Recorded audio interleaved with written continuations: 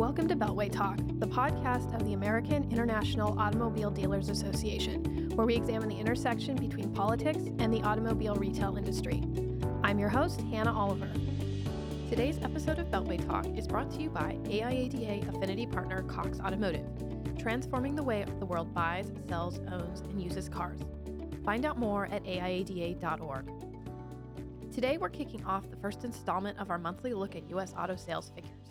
Charlie Chesbro, who is the Senior Economist and Senior Director of Industry Insights at Cox Automotive, is here to talk briefly about August sales and some of the trends he and his team are seeing in our industry as we head into September. Thanks for joining us on the podcast today, Charlie.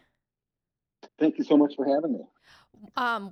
I will just go ahead and pass things off to you and let you give us an overview of the trends and things that you're seeing from August sales, where they stand so far.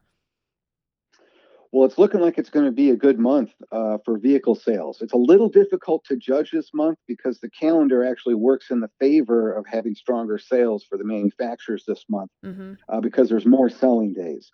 So some adjustments need to be made. But on a purely volume basis, it looks like the market's going to be up well over 100,000 units over what it was last August. So that's a very positive sign for the industry, and particularly when we think about all of the turmoil that we had going on in August with the financial markets. The stock market was quite volatile. The yield curve inverted, which for many recession watchers out there suggests that the economy may be slipping into or towards a recession. And we saw a big dip in the University of Michigan's consumer confidence number at the end of the month, which would suggest that consumers are paying attention to what's going on in the economy and are getting a little bit more concerned. But what we can see in terms of vehicle sales this month is that it didn't have any impact on their purchasing out there because we're looking at quite a strong market this month. We don't have final numbers because many of the manufacturers now are no longer reporting monthly sales. General Motors, Ford, and FCA no longer report monthly. They only report quarterly numbers. And that's well over 40% of the market. So we can only kind of gauge a general idea of how the market's been performing. But it does look like it's been quite strong and a little bit above what my own outlook was for what the industry would do this month. Okay. Are there any particular trends you've noted as they relate to just the international auto brands in particular, of the ones that have reported this so far? Yeah, well, there's been some interesting nuggets within the data that's been reported so far.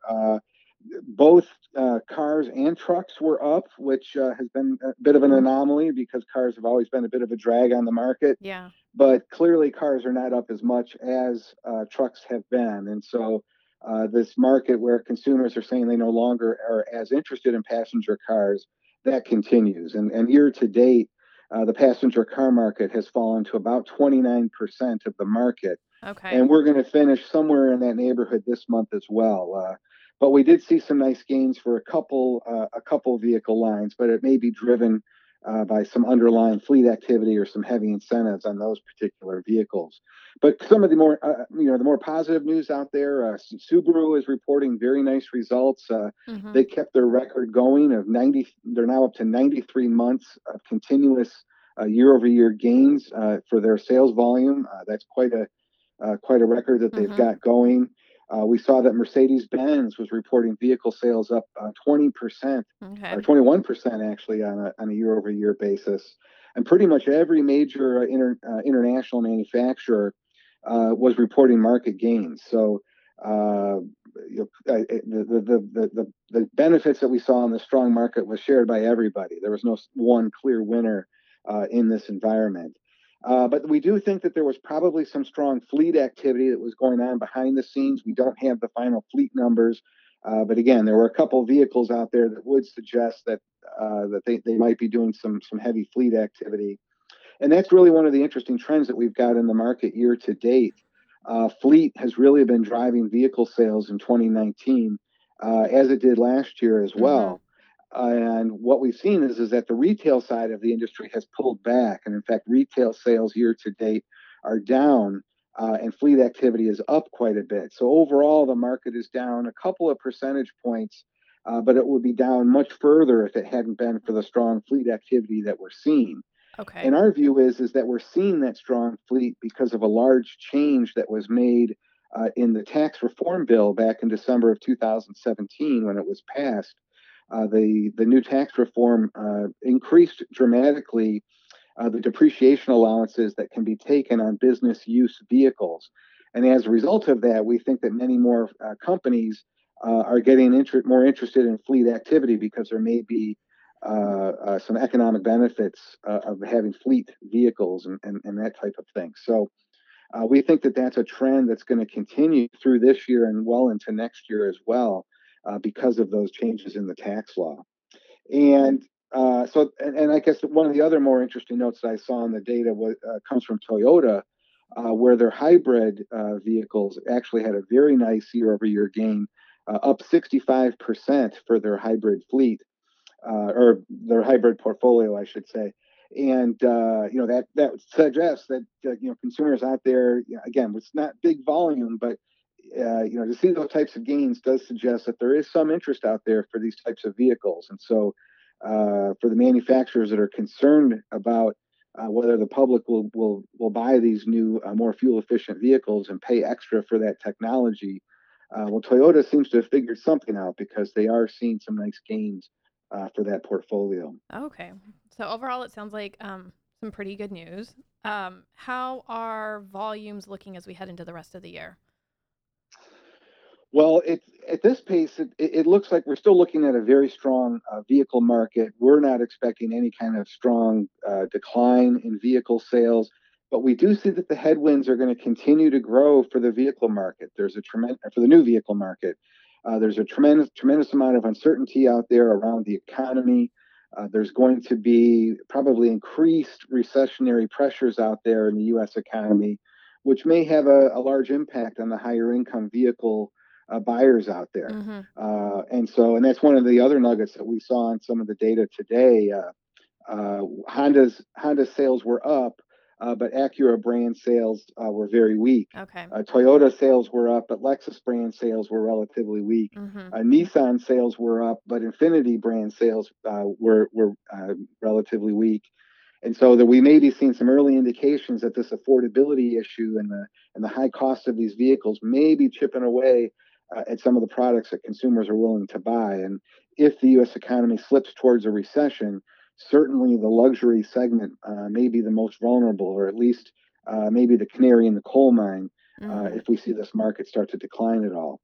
And of course, we're all kind of waiting on pins and needles regarding what the president's plans are regarding tariffs. Yeah. Yeah. I was going to ask you Uh, about that actually. well, I'm sure you were.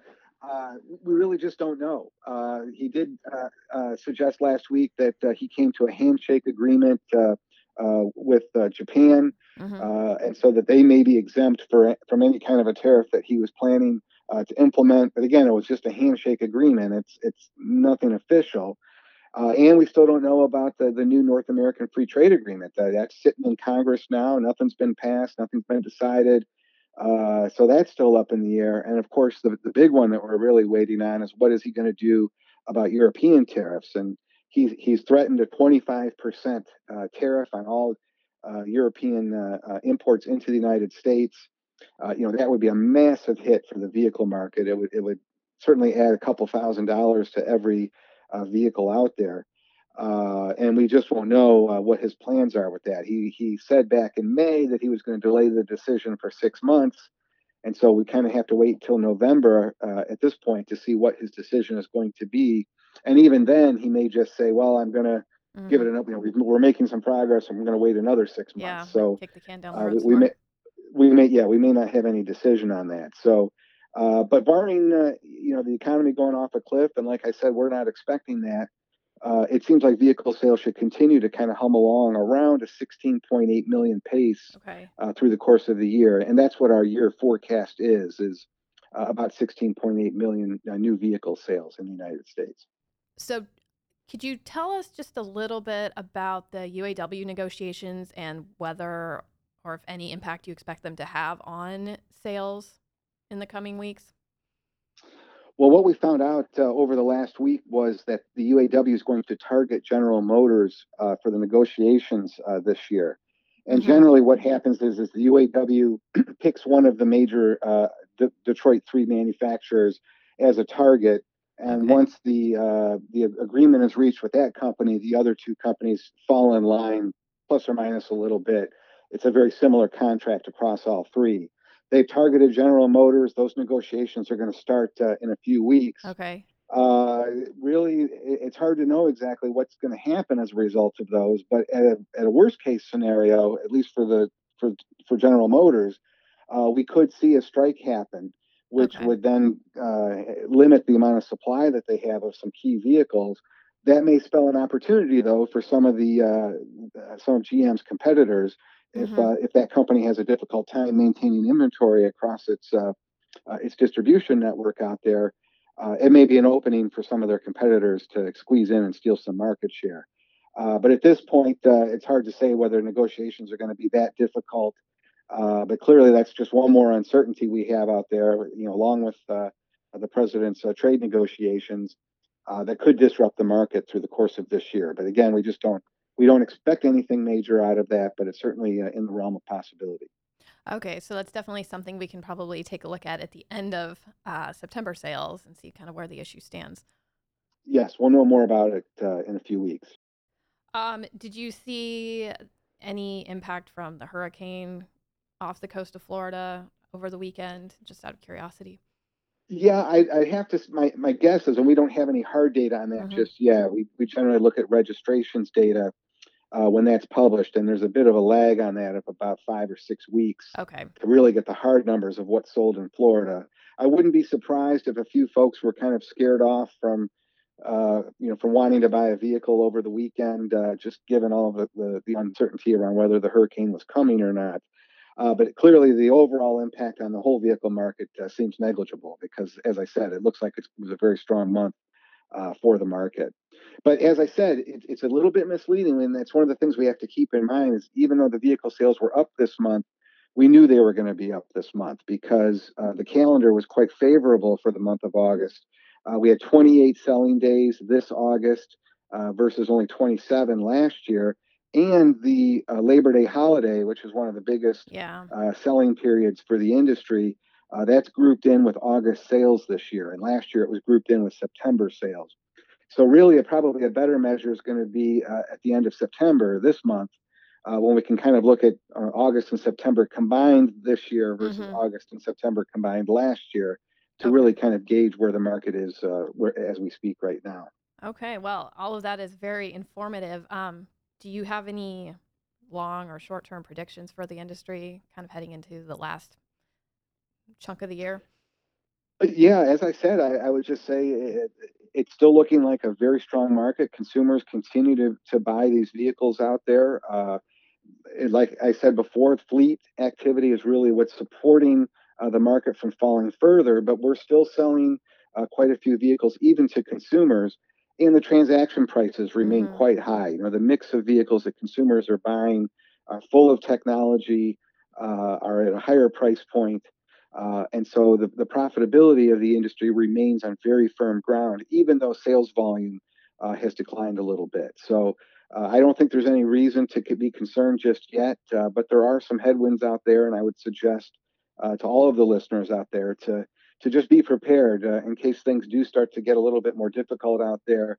This yield curve inversion that we had over the recent weeks may lead to credit being a little bit tighter out there. So some of your folks coming into the Mm-hmm. dealerships may be a little bit more challenging to get approved for credit.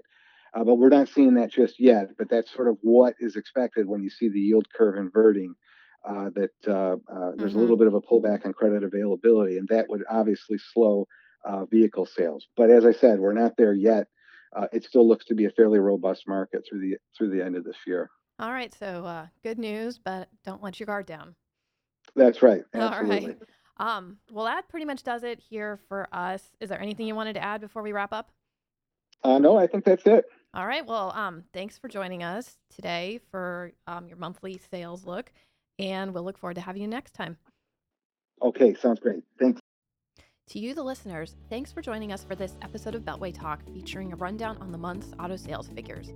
We're planning to have Charlie on a monthly basis to talk sales, so if there are ever any questions you'd like to have answered on sales in the auto market, please feel free to let us know.